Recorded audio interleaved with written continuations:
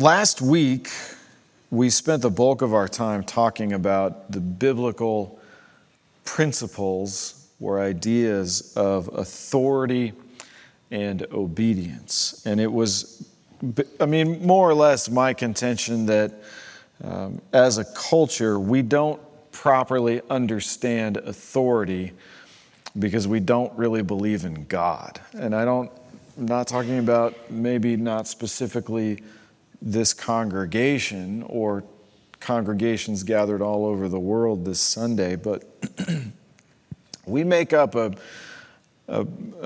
minority of the community in which this church exists. You might be the minority in your household if you're a believer.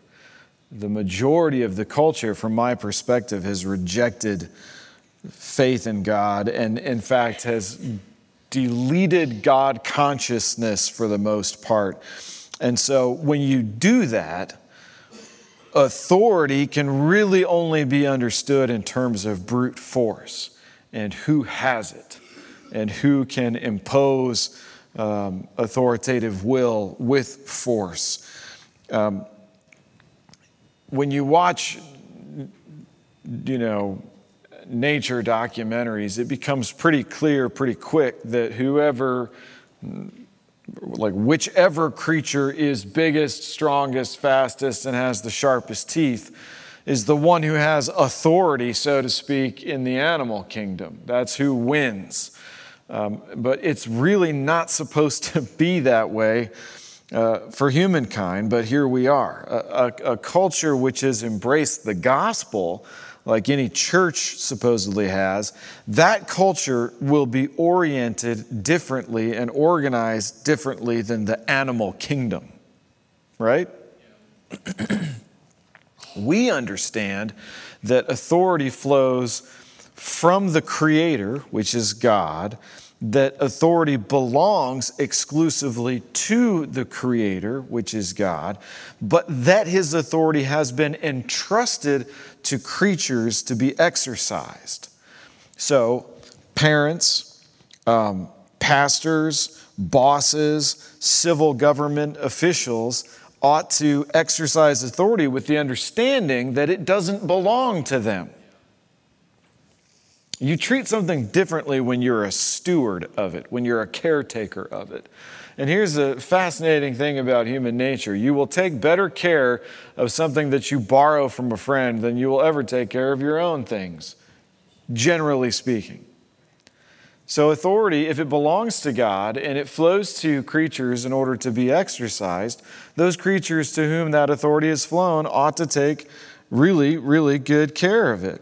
That means that if you are an office holder, and the office has some authority with it, you don't wield the authority of that office for your own pleasure, but for the benefit over the ones over whom you're exercising authority. That's the way it's supposed to work.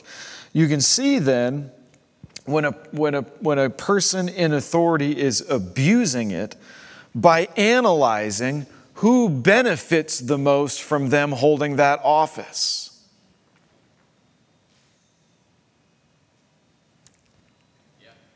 Okay. Like an office holder who enriches themselves by the authority entrusted to them is probably abusing the authority. And the principle applies to parents as well as to government, because I know everybody just thought of Nancy Pelosi or Mitch McConnell, whoever your least favorite is. You just thought of them instead of turning that principle and shining it on yourself. If you're a mom or a dad or a cheer captain or whatever, if you have some authority, you should be employing it to the benefit of those over whom you have it. It also becomes obvious that authority is being abused because threats, force, deceitfulness, and irritation will mark the organization which is led by an abusive leader. If authority holders function as representatives of God, they will ultimately help those over whom they have authority. So instead of dysfunction and hurt and confusion and suspicion that grows under selfish authority, you'll see an environment of organization, blessing, clarity, understanding. So a good leader leads understanding that their authority comes from God, okay? And then children, employees, church members, citizens ought to obey authority with the understanding that they too are accountable to God. The Bible, thank God, whenever it instructs us to obey authority, includes a corresponding warning to the authority holder, which is what we're going to really focus on today. So Colossians 3, I don't know if I changed it or not, 25. Yay.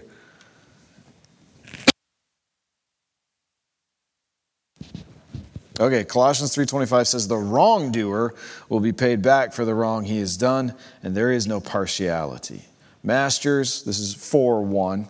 Masters, treat your bondservants justly and fairly, knowing that you also have a master in heaven. I'm sure whoever made these chapter and verse divisions is way smarter than I am, but this one really does not make sense to me at all. This, in my mind, pretty clearly belongs at the end of chapter 3. So that's how I'm going to deal with the text. There are two types of wrongdoers in view in this passage. I'm telling you, it's amazing and a great principle for every public speaker to utilize. If you're not paying attention to yourself while you're talking, odds are neither is your audience, right? So every now and then I'll catch myself distracted by a thought, and yet my mouth is still running. I'm still talking about whatever I loaded up into my brain before I had that distracting thought. And I'm really trying to cultivate the discipline to stop, because why would you focus if I can't? If I'm so boring I can't pay attention to myself, that's too much to ask of you. Here we go. Two types of wrongdoers in view in this verse 25, where it says the wrongdoer will be paid back. The first type of wrongdoer is the one who disobeys authority. The first type of wrongdoer is the one who disobeys authority, and then the second one is the one who abuses authority. I realize you might feel like, for crying out loud, you beat this horse to death last week. What else is there to say about it? Why didn't you just include these two verses in the reading so that we could soldier on? But there's something I did not mention last week. And I think this is really important and really helpful.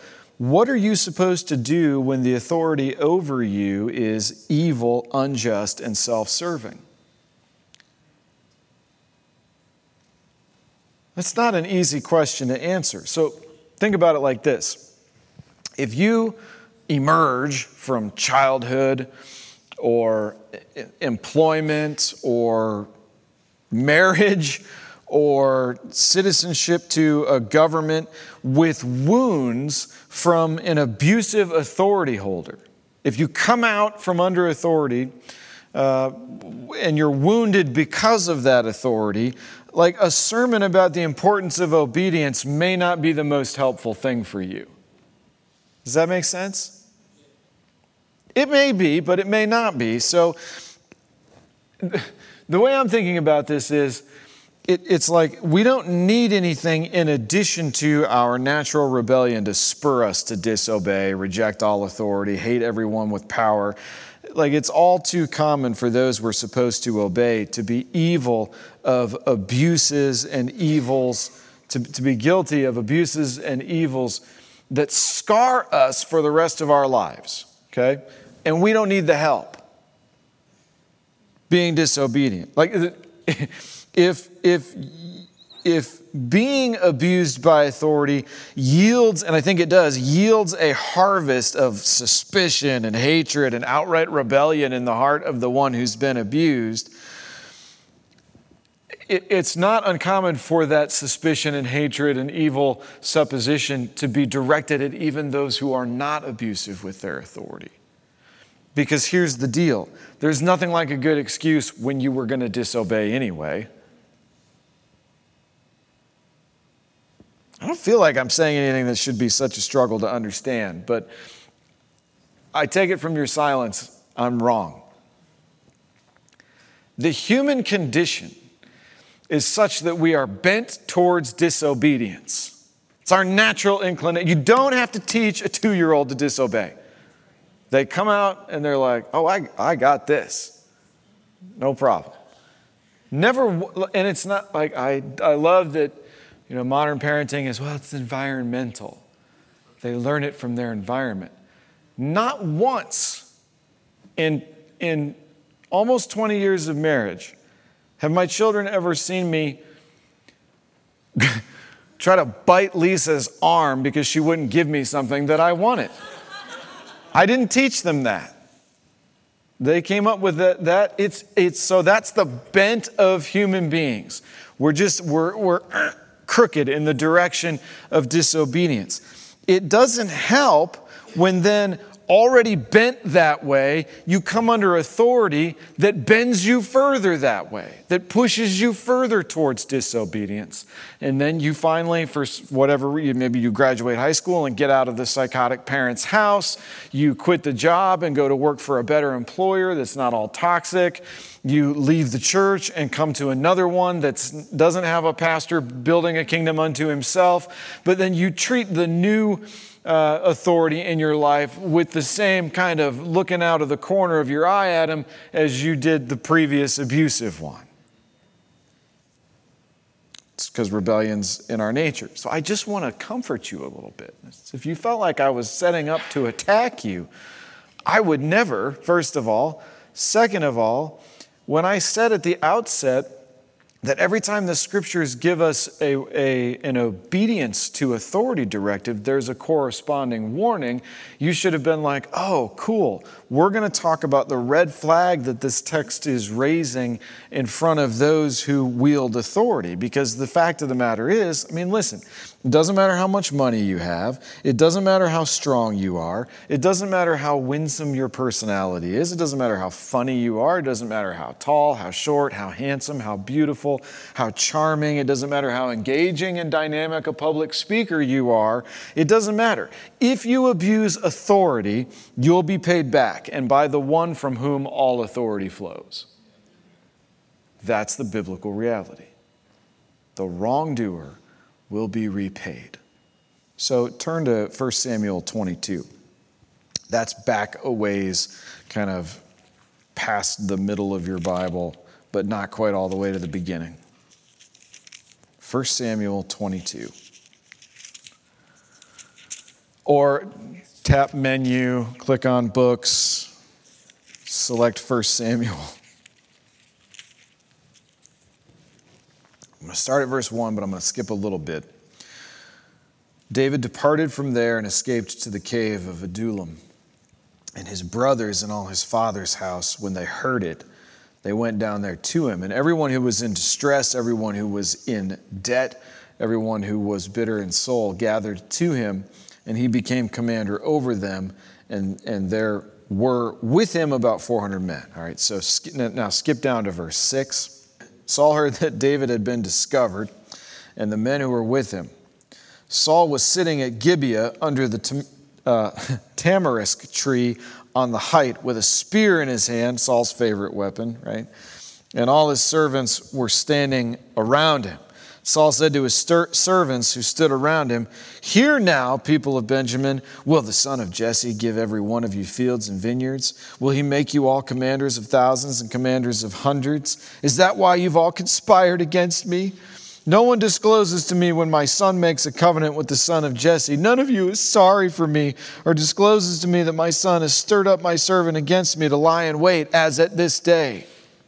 Then answered Doeg the Edomite, who stood by the servants of Saul, "I saw the son of Jesse coming to Nob, to Ahimelech, the son of Ahitub. And he inquired of the Lord for him and gave him provisions and gave him the sword of Goliath the Philistine. Then the king sent to summon Ahimelech the priest, the son of Ahitub, and all his father's house, the priests who were at Nob, and all of them came to the king. And Saul said, "Hear now, son of Ahitub." And he said, "Here I am, my lord." And Saul said to him, "Why have you conspired against me, you and the son of Jesse, and that you've given him bread and a sword and have inquired of God for him, so that he is risen against me to lie in wait as at this day?" Then Ahimelech answered the king, "Who among all your servants is as faithful as David, who is the king's son-in-law and captain over your own bodyguard and honored in your house. Is today the first time I've asked of God for him? No. Do not let the king impute anything to his servant or to all the house of my father, for your servant has known nothing of all this, much or little. And the king said, that's Saul, said, you shall surely die, Ahimelech, you and your father's house. And then the king said to the guard who stood about him, turn and kill the priests of the Lord, because their hand is also with David. And they knew that he fled and didn't disclose it to me. But the servants of the king would not put out their hand to strike the priests of the Lord. And the king said to Doeg, you do it. And Doeg the Edomite turned and struck down the priests. And he killed on that day 85 persons who wore the linen ephod. And Nob, the city of the priests, he put to the sword both man, woman, child, and infant, ox, donkey, and sheep he put to the sword. 3 features here of an authority abuser.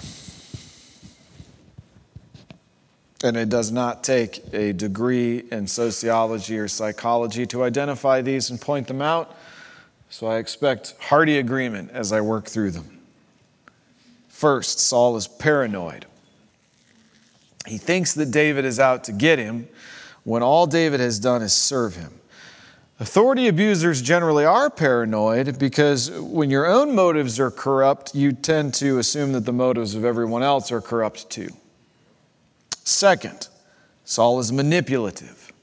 He suggests that David has promised power, money, land, and influence if these other people will serve him.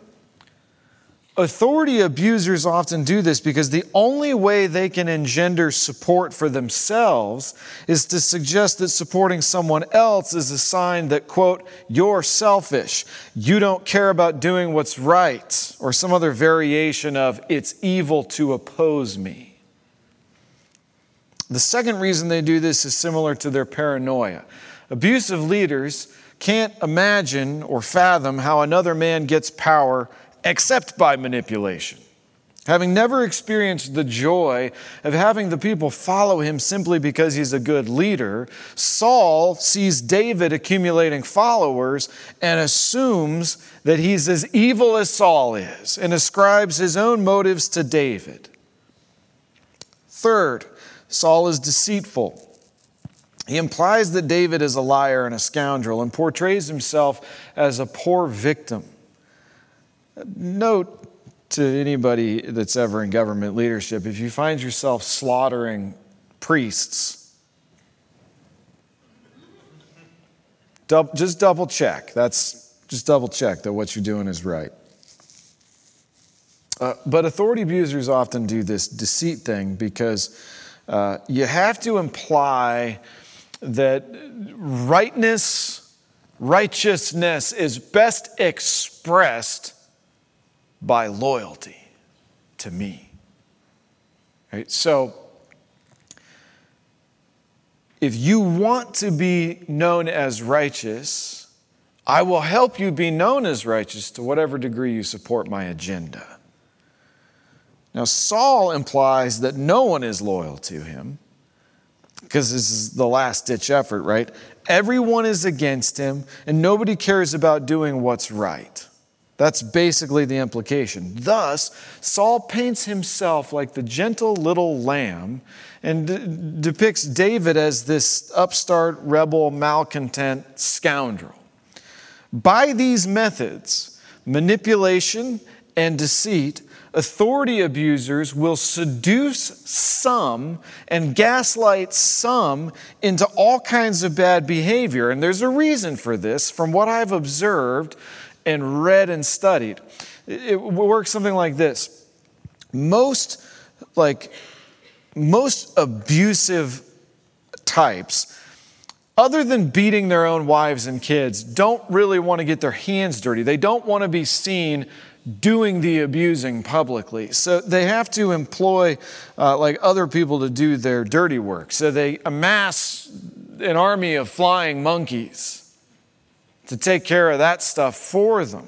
And when people start to catch on, the abuser will simply ostracize his existing flying monkeys in order to attract new ones and replace the ones who've grown wise. So what happens in this story is, even though people have grown wise to Saul's shtick and they've stopped telling him what David is up to, and they've quit responding to his tyrannical edicts to persecute David, the priest Ahimelech, who had allowed David in the previous chapter to take the showbread and Goliath's sword, this guy didn't know that David was fleeing Saul.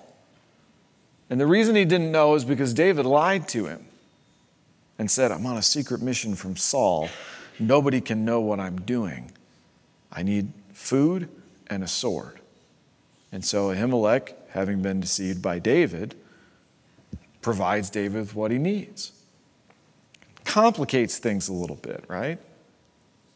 It complicates things. Like, you want to root for David, but you're like, well, he lied.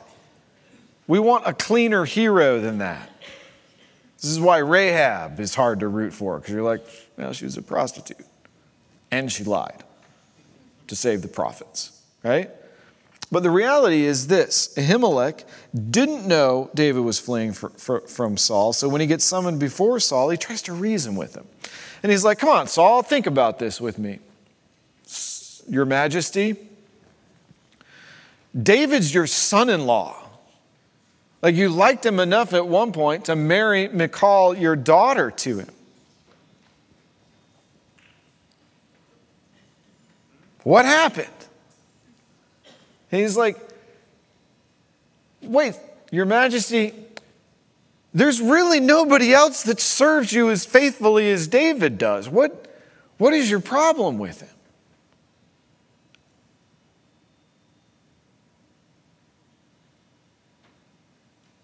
Then he tries, wait a minute, Your Majesty, nobody serves God the way David serves God.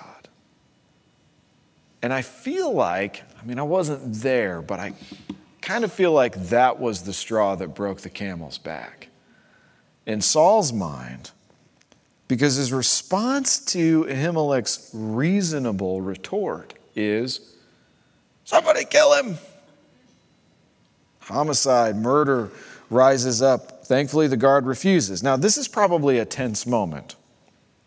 And the Bible hilariously breezes over tense moments in interpersonal relationships without really clarifying that for us. But if you just imagine the scenario, how many times before has Saul ordered his guards to ruthlessly kill somebody without any kind of a trial, and they've just done it? But now they're starting to wake up, right? They're starting to realize that Saul might be wrong. So they're growing disobedient. Are you tracking with me so far? Okay. 2 principles for disobedience. Biblical. Principle number 1. When someone in authority directs you to do something which is contrary to God's word, you must obey God rather than men. Glad Matt agrees with me. The most stark biblical example of this can be found, in Acts chapter 5. They arrest the apostles, and then an angel of the Lord or the Holy Spirit sets them free from the prison, and they go right back out and start preaching the gospel again. Before the chief priests that arrested him can even talk to him, they get set free. It's hilarious. So while the chief priests and the elders and the scribes and the Pharisees are all gathered together trying to, what are we going to do about these apostles proclaiming a resurrected Jesus Christ? Somebody comes in and goes, hey, didn't you guys arrest the apostles? Because they're out preaching right now in the temple courtyard. And the priests and scribes and Pharisees are like, what? Bring them in here. So now the guards that go to get the apostles don't force them. They ask them if you'll please come. And so, because it's like, well, we locked you up once and you're out. So you're going to do whatever you want to. So the apostles come in before the scribes and the chief priests and the elders. And the elders and scribes say, listen, here's the deal. We're not going to kill you, but we are going to require that you stop proclaiming the gospel. And so here's how Peter responds. We must obey God rather than men. Not hard, not difficult. We must obey God rather than men. So disobedience to earthly authority must always be done with that kind of clear, direct explanation. You can't just ignore the command, do whatever you want, and then cite your religious convictions afterwards as a convenient scapegoat. 1 Samuel 22 doesn't tell us what Saul's guard said. It just says he didn't obey, right? We don't know what happened here, but we know what happened in Acts 5. So if you're going to disobey an authority in your life because they're directing you to do something contrary to the will of God, clearly commanded will of God, you have to tell them that that's what you're doing. That's principle number one. Principle number two, Saul turns to Doeg, the Edomite, a foreigner. And here's a flying monkey cut from Saul's cloth, right? A horrifying thing happens when an abusive leader gains the support and employ of a true psychopath. Doeg couldn't care less about right or wrong. He wants power, and Saul offers it to him. So principle two is this. When, in obedience to God, you disobey an abusive leader, you'll probably just get replaced by a more willing follower. So you lose whatever status that you had as a compliant follower and all the corresponding benefits. We don't know what becomes of Saul's unnamed guard because it's not really the point of the text, but I can assure you he paid a price for his disobedience. But here's the principle. Here's the principle. Obedience to God usually costs you something, especially when you have to be disobedient to bad authority on earth in order to be obedient to God. In Daniel 6, I mean, you probably all know the story. I'll summarize it really quickly. Daniel rises to the top of the leadership, the org chart in the Babylonian kingdom, right? I mean, he's not king, but he's the most well-regarded servant of the king. And the other servants of the king do what other servants do and get jealous of Daniel. And they're like, we got to get rid of him, but they can't catch him doing anything wrong. So they invent this scheme where they convince Darius, the king, for some reason. Wish I could have been there to see how this worked.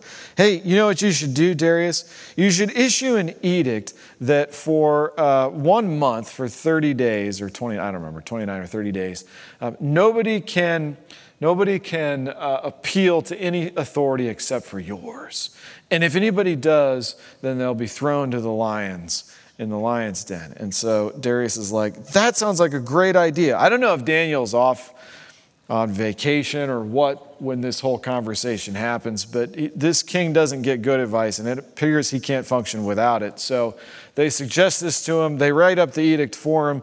He seals it with his signet ring. Daniel comes back into the picture, and from his bedroom window, which is apparently visible to the courtyard below, he continues 3 times a day to bow and pray and seek the Lord. And then these other advisors, happen to walk in right as he's doing this and got him. And they go tell Darius, and Darius is like, because he likes Daniel. And Daniel ends up in the lion's den because Daniel refuses to obey a mandate that countermands the clearly laid out commandment of God. It costs him something. He ends up in the lion's den. Now, granted, he gets out, he's fine. We're not promised the same thing, and to prove it, I would just point at John the Baptist, who insisted on preaching a gospel of repentance to Herod. Herod gets the hots for his brother's wife, marries her after, I'm sure they were doing inappropriate things, and she ends up divorcing Herod's brother, so he marries her. John rolls in, and he's like, hey, what you guys are doing is gross, and God hates it, and you need to repent. Can you imagine? I mean, in our culture, This would be the equivalent to me going to my VP and saying, hey, supporting the LGBTQ community is gross and you need to repent. Guess who's not doing that? Maybe I'm a coward. Maybe that was a bad illustration. But that's what John the Baptist does, and Herod has him thrown in prison. But the weird thing is, periodically he'll bring John the Baptist out and be like, hey, tell me to repent again. And John the Baptist will tell him, you need to repent. What you're doing is evil. And Herod goes, ooh, all right, go back to your cell. It's really weird. He likes hearing it. It's what the text says. Well, ultimately, John the Baptist loses his head because he refused to stop proclaiming repentance to Herod. So these two principles teach us something about godly disobedience. If you have to obey, if you have to disobey human authority, you'd better be able to cite the biblical principle upon which you are standing. There are far too many so-called Christians who excuse sinful rebellion under the banner of religious principles. In reality, they're just serving themselves and their own preferences. So if you're enjoying yourself in your rebellion, you might want to triple check whether what you're doing is honoring to God or honoring to yourself. I can tell you from experience, and this is all I'll say about it. I can tell you from experience, obeying God in defiance to earthly authority is painful, disruptive, and costly. Second, don't be surprised if you get replaced pretty quickly. And the abusive leader goes right on doing what they were doing, sometimes more flagrantly than before you stood your ground. So Colossians 3:25 says, the wrongdoer will be paid back for the wrong he has done, and there is no partiality. Masters, treat your bondservants justly and fairly, knowing that you also have a master in heaven. So this passage should do two things. It should warn the authority holder. That's number one, right? Authority holders who lie, manipulate, oppress, and otherwise use their God-given authority to enrich themselves, they will be paid back. They will be. They will be. I know some of us are like, but will they? Yes, they will. And so this is where it's important for us as subordinate people. I don't think there's any, there might be some high rollers in the room that rule and reign, but I'm not aware of, other than Lee, I don't know of any. Romans 12, he's on the school board. Romans 12:14 gives us instructions along the lines of how we are to evaluate those who injure us. Bless those who persecute you. This is Romans 12:14. Bless those who persecute you. Bless and do not curse them. Oops. You need to repent, right? I was watching. Yes, I'm going to share this. I was watching Joe Biden's impromptu press conference on the plane. Did any of you see this? Just like raw, uncut, unfiltered Joe Biden. And I was like, there's something very wrong here, right? But then I proceeded, just in my own heart, I didn't share it with anybody else, to just mock him, right? Because of what's happened to the economy since 2020, which I assign some of that blame to his policies, although I'm not sure he's aware of his own policies. And that's not me joking. I'm really not. But the text says, bless those who persecute you. Bless and do not curse them. Oops. Rejoice with those who rejoice. Weep with those who weep. Live in harmony with one another. Do not be haughty, but associate with the lowly. Never be wise in your own sight. Well, guess how you be wise in your own sight. Find somebody dumber. How do you do that? Compare yourself to other people and then think you're better than them. Don't do that, right? Never be wise in your own sight. I've identified that this leader is an abuser of authority. What an idiot. I'm so smart. Don't be wise in your own sight. Repay no one evil for evil, but give thought to what is honorable in the sight of all. If possible, as far as it depends on you, live peaceably with all. Beloved, never avenge yourselves, but leave it to the wrath of God. For it is written, vengeance is mine, I will repay, says the Lord. To the contrary, there's more? Yep. If your enemy is hungry, feed him. If he's thirsty, give him something to drink, for by so doing, you will heap burning coals on his head. Love that, right? We're like, oh, I'm in. It doesn't say in order to heap burning coals on their head. It just says you need to be aware that to whatever degree they don't repent and you continue to bless them, they're making it worse for themselves. But verse 21 says, don't overcome evil with evil, but overcome evil with good. Everybody with me? So here's the deal. If you could drag at the end of a chain the most evil abuser in history in your life, if you could chain him up and drag him to the precipice of hell, and you glanced down, you would not be able to throw them in.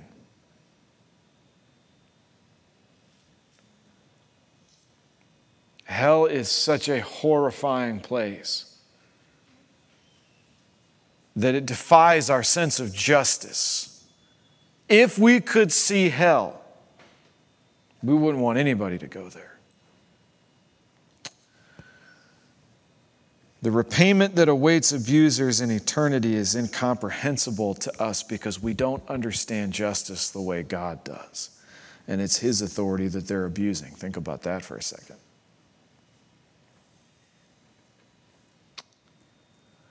The father who mars the image of God, the father who mars the image of God to his own children by being an abusive father, will be repaid. The pastor who mars the image of the good shepherd to the sheep by being abusive with his authority, that pastor will be repaid. The government official, president, senator, Congress, whatever, the civic leader who mars the image of the King of Kings to his subordinates or her subordinates. These Congress people who come into office with $8,000 and now they have $200 million. Like, how does that happen? Unless you're abusing your authority. They're going to be repaid. They will answer for their evil. And I think it's probably just better for us as Christians, as people who believe the gospel, it's probably better that we pray that God brings those folks to repentance than waste emotional energy on anger fantasies. For us, it's better for us. It's probably better for those abusive leaders too. We can't fathom how horrific God's repayment will be if they do not come to Christ and repent. So that's first. Second, this passage should inspire the subordinate. Our obedience, is not ultimately owed to Joe Biden or Deb Fisher or Pete Ricketts or Mike Flood or Don Bacon or Adrian Smith or Gene Stothard or Bob Roseland or Rusty Hike or Dave, like whoever, like whatever, whoever you despise that's an authority in the state of Nebraska. I don't know. Our authority is not ultimately owed to them. Did you hear me? Yeah.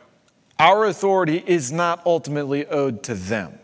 Our authority is to God. We obey God. And He's commanded us to obey these human institutions so long as they don't direct us to sin.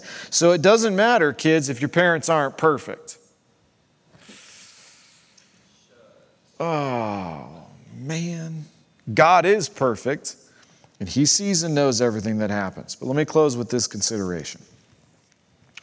And I promise I'll be just quick and concise as I can be. The Bible gives instructions in Romans 13 and in 1 Peter 2 on the subject of obeying government authority even when it's unjust. And most of what you'll find there isn't very American. It just isn't. So I've chosen this approach to our passage, Colossians 3:25 and 4:1, from the angle of what to expect when you defy abusive authority, because I believe that the warnings to the wicked in Scripture are mostly there to encourage the obedient. That's a mouthful. I think the reason the Bible says the wrongdoer will be repaid is to comfort us. You hear me? Okay. Not because I believe it should be common for Christians to defy authority. The Bible wants to remind us that evil people will be judged for the pain and sorrow they inflict on us. But it's also here to warn the abusers. All right.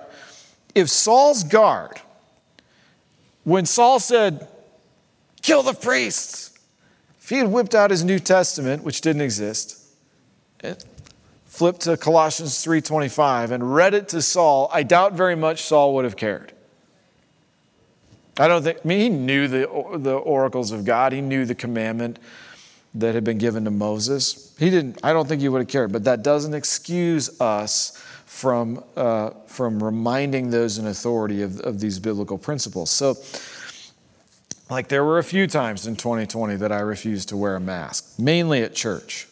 When I was just like, no, I'm sorry, but the government doesn't have the authority to instruct us on what we wear to worship. I just felt like there's a pretty clear constitutional line there.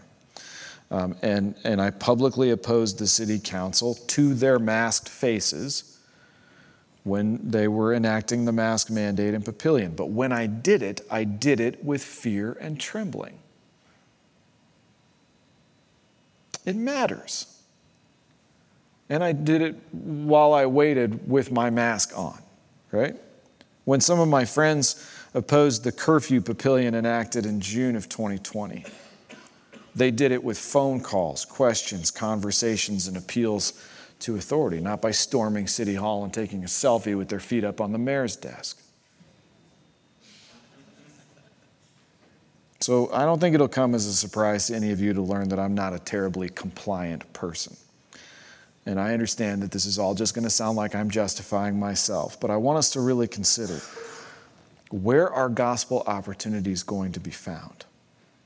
If you're subject to authority which is being abused, but your life is not in danger, and you're not being told to sin, you should endure it patiently.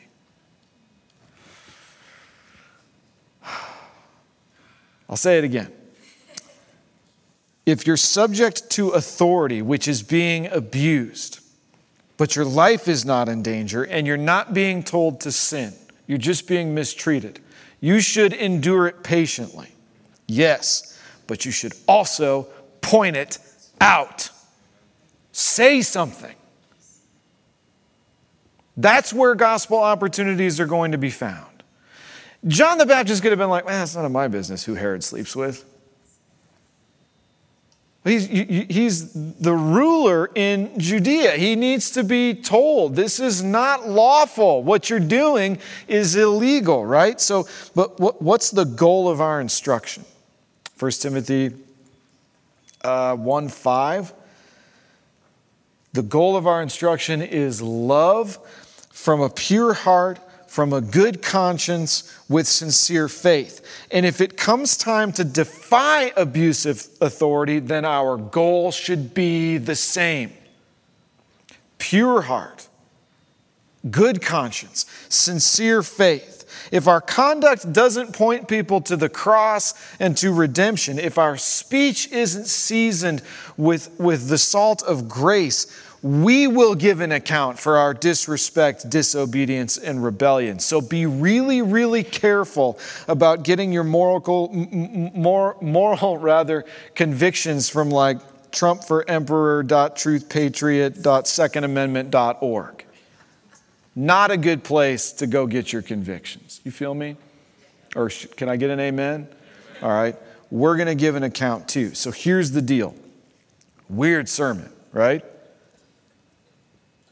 Like, what song do you sing to close this one?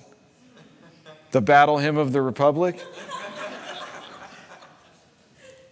But here's the deal. You have until Wednesday morning to reach out to me or one of the elders and say, we need a more detailed teaching series on this subject. Or I'm moving on, realizing I have not addressed the half of what the Bible has to say about this issue. It's more nuanced than we can imagine. Here's what I am trying to say. If you're going to rebel, you'd better be able to do it with a clear conscience and an open Bible. And the goal should be the kingdom of God and His glory, not your kingdom and your glory. Amen? All right, let's pray.